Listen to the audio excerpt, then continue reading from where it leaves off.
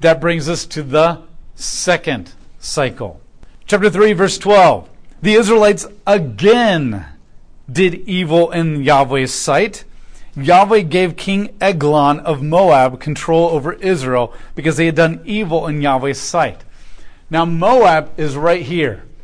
It's directly east of Judah and on the complete opposite side of the Dead Sea in the southern part. Moab, remember, came from Moab, the son of Lot, and one of his daughters, in Genesis chapter 19. Moab is a relative of Abraham. And God promised to bless Moab because he was connected. But that doesn't mean that Moab surrendered themselves to God in the same way that Israel is currently not surrendering themselves to God. So Moab is a constant threat to Israel all throughout the book of Numbers and into Kings until the Assyrians come in and just wipe everybody out. So Moab is here. So now the enemy is closer. It started in Mesopotamia a long way away. Now it's right next door to them. And Eglon is the guy who is the king. So now this story gets a little bit longer. Why does it get longer? Because the oppression is a second cycle now. So God handed them over. That's important to understand. God handed them over. Eglon formed alliances with the Ammonites and the Amalekites. And they came and defeated Israel, and they seized the city of date palm trees. And the Israelites were subject to King Eglon of Moab for 18 years. So the Ammonites are up here, just slightly north of Moab. He makes an alliance with the Ammonites. Now the Ammonites come from Ammon, or Ben-Ami, who produced the Ammonites, who's the other son of Lot from the other daughter of Lot, if you remember that story. Then he makes an alliance with the Amalekites. The Amalekites are immediately south of Judah, and they're the ones who waylaid Israel when they came out of Egypt. And they weren't originally on the list for destruction, but because they attacked Israel when they were completely weak and vulnerable, God put them on the list, but they haven't been completely wiped out like they were supposed to.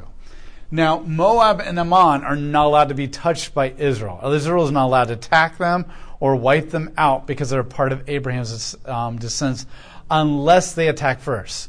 If they attack first, Israel is allowed to defend themselves, drive them out, and that's it. They're not allowed to move into their nations and take land from them.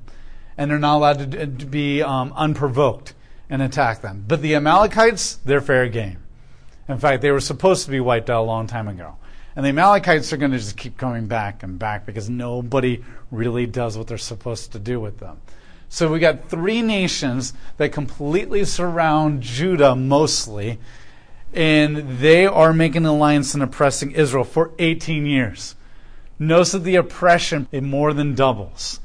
The oppression more than doubles now. And because when God delivers you and you reject that deliverance and go back in again, then usually he allows you to go longer and longer and longer. When the Israelites cried out for help to Yahweh, he raised up a deliverer for them. This demonstrates the compassion of God. I mean, you and I, we'd be like, no, I'm done. I'm done. But God loves them and is so patient and persevering, or I really like the word long-suffering. It's a way better word than perseverance, that he delivers them. His name was Ehud, son of Gur, the Benjamite, a left-handed man. The Israelites sent him to King Eglon of Moab with their tribute payment. God lifts up Ehud. Ehud is literally called a deliverer as well. So we know that he's a Benjamite. Ehud is called a deliverer, which means he's actually a judge in the way that God views judges, which means he's going to be a godly judge, and he's a Benjamite. Now that's very important to understand, because our first introduction to Benjamin in this book is a very positive one. By the time we get to the end of Judges, oh, how the Benjamites have fallen. And we'll get to that much later. He's a Benjamite. Now, it says in your translations that he was left-handed. That's not a good translation. What it literally says is that he's bound in the right hand. This is the same phrase that is used of the 300 left-handed slingers from Benjamin that we're going to read about later at the end of the book. Back when the King James was the only one out there, they assumed that, well, if you're bound up in the right hand, maybe that meant that he was crippled in the right hand, or it was their way of saying he can't use it, so that he must be left-handed.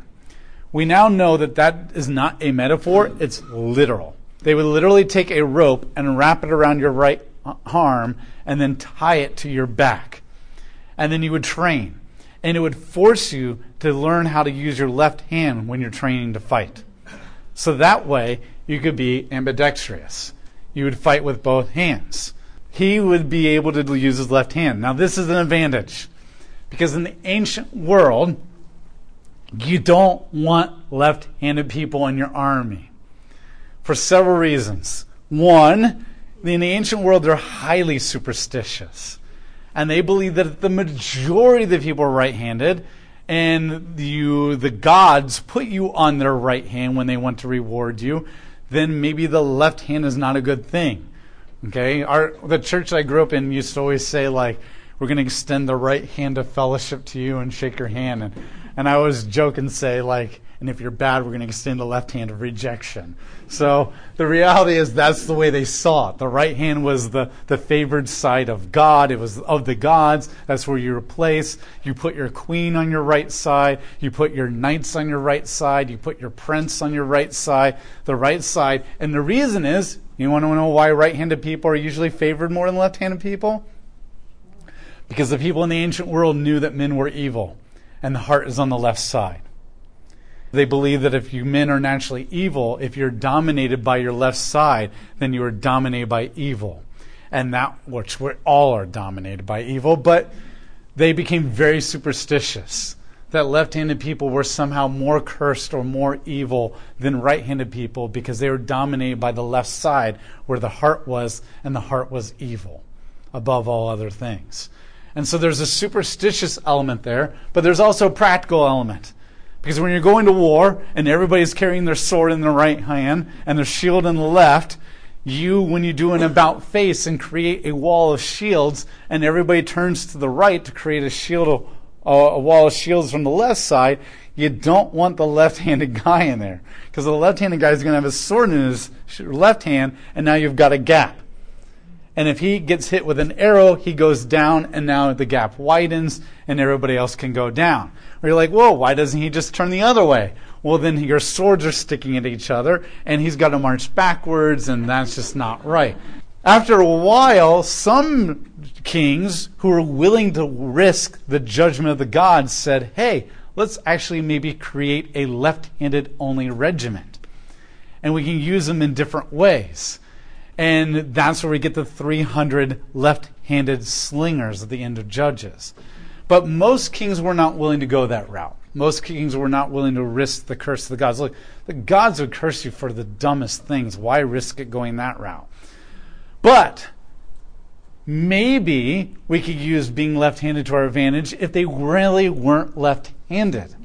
So if we could bind their right hand, train them to be left-handed, nobody would expect a left-handed warrior to come in, but we wouldn't reap the judgment of the gods because he's not really left-handed. And so that's what Ehud has done. And so he has trained himself to use his left hand. Now, what advantage does this give him? We're told that under his coat, he fashioned a double-edged sword that was a cubit long. A cubit in the ancient world was 18 inches. About elbow to the tip of the fingertips. Now that doesn't translate, we know all different arms are different. That's why the cubit there's no standard. The cubit was based on the arm of your king. And it wasn't until later, that means if you get a new king, your cubit changes. And it wasn't until later that it became standardized. And when they standardized it, it turned out to be about 18 inches. And 17 and a half to 18 inches is pretty much what the standard is. The cubit is that long, so it's elbow to fingertips. It's a double-edged sword, and he straps it to the right side. Because when you're right-handed, you strap your sword to the left side, because it's kind of hard to grab your sword on your right side with your right hand and like get it up out of the sheath and go strike somebody. You want to pull it quick. You do the opposite side. This is going to allow him to carry a sword into the Moabite palace without being checked for a sword, because they're only going to pat him down on his left side. Because what idiot would send a left-handed cursed by the gods guy in here to try to attack us? And so you have to realize that this idea of binding people in the right hand and training them to become left-handed is a pretty new thing in military strategy. It's kind of like when Napoleon started flanking people. It's like, that was revolutionary. But you were like, it took you thousands of years to realize that maybe we shouldn't dress in red and just kind of run into each other shooting guns. And Napoleon flanked people, and people were like, oh my gosh, it's genius. But they also accused him of cheating. You can't do that. We're supposed to stand in front of each other and shoot each other to death, you ding-dongs. Yes, you may say, wow, it took them that long to figure that out. But humans are dumb. There's rules that you have in war. God forbid that you violate them. He makes a sword. He straps it to his side. He strapped it under his coat with his right thigh, and he brought the tribute payment to King Eglon of Moab. Now, we're told that he brings the tribute.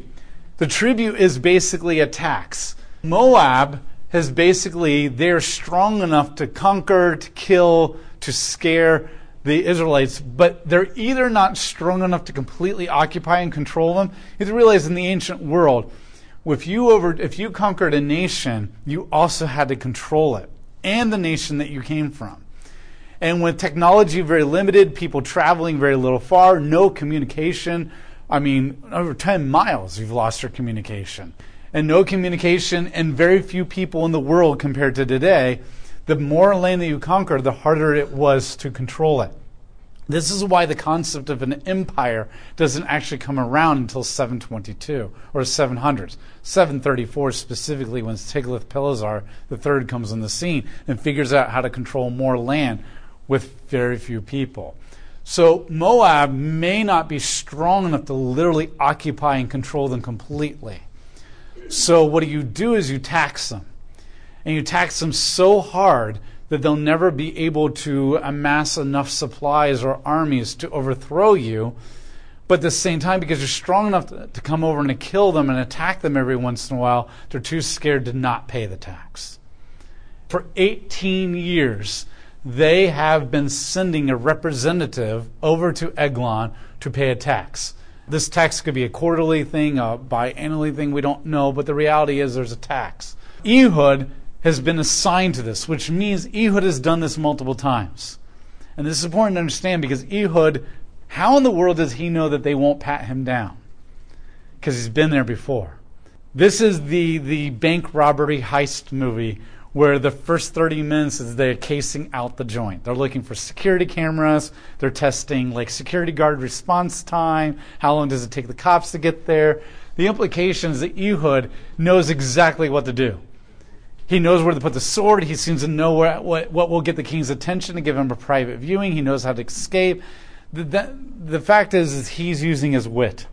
He's using his wit, he's using his intelligence, and he's probably been scoping it out. Now, I know that's somewhat of an assumption, but the fact that he seems to know exactly what to do at every step of the way suggests that he's been there before. Ehud has been checking things out, and on this day, he's decided it's time to act. Now, we're told that Eglon is a very fat man. This is meant to be a jab. Now, I know in our culture today that can be viewed as very insensitive and harsh, and it is. And I would agree. But obviously, the author of this Bible is God. So God doesn't mean this as a mocking jab at people like what we use today. But there's a double mocking here. And the first is Eglon's name means calf-like, as in cow, calf-like. Now, you have to understand something. Some of the names in the Bible probably were not their mother and father God-given names. Doubt you name your kid Cow when he's born. And even Jacob, you don't look at your kid and you're like, oh, we have twins. Let's call him Deceiver. Okay? That's not their names. What's the likelihood that when you get to the book of Ruth that her name is Pleasant and Friend and And all these names, and Orpah is turn the neck and walk away, and she just happens to turn the neck away. And Kilion and Melion are sickly and weak, and they just happen to die.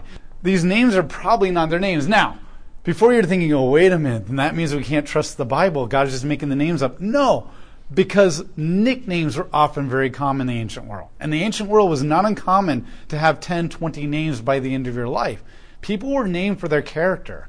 Think of it like your nickname. All of you have 3 names at least, probably.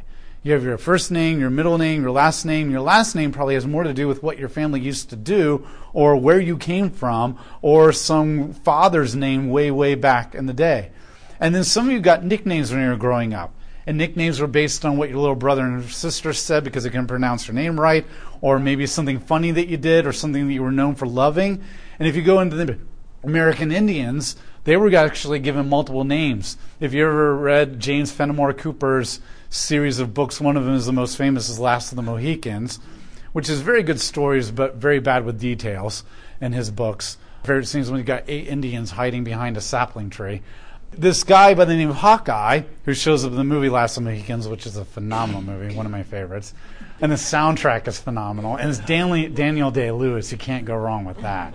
His name is Hawkeye, and as you read this series of James Fenimore Cooper, Hawkeye gets different names at different times in his life for different things that he accomplishes in different feats. If God is the creator of us and he's the best judge of character, then he has every right to give these people a nickname based on their character. And so I wouldn't see this as God changing the names to protect the innocent or changing their names because he's deceiving you, but more like maybe this is the nickname that Ruth was given because she was so friendly and such a companion that her parents named her Ruth in addition to that name later in her life.